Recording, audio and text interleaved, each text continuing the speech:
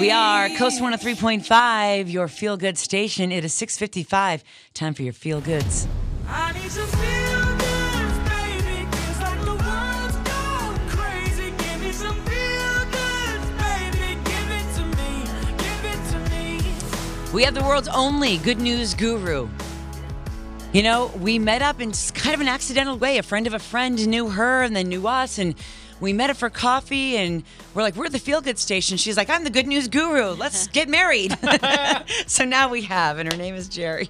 So every week at this time, our good news guru gives us the good news story of the week, and we are so grateful that we have the good news guru. Jerry, what do you got this week?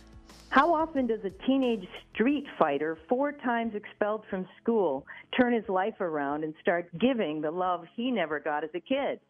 Brian Ortega grew up in L.A. with 13 brothers and sisters, yet had no champions in his corner. But that's not the case anymore. The one thing that falling in with a bad crowd did for Ortega is inspire his purpose. Because he loved to fight, he was drawn at 13 to the famed Gracie Jiu-Jitsu Academy. He asked the owners if he could clean the mats, wash towels, help in any way in exchange for lessons in the Brazilian martial art.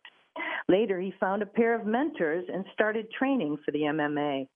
While some athletes have fancy facilities and high-tech equipment, Ortega wanted to show the world that he could make it happen from a tiny one-car garage, and show the world he did. But the best part about this young man is his love of giving back. Even though he has earned hundreds of thousands of dollars, the 27-year-old is still driving a 20-year-old car without heat or air conditioning, but just spent $20,000 to set up the Brian Ortega Charitable Foundation.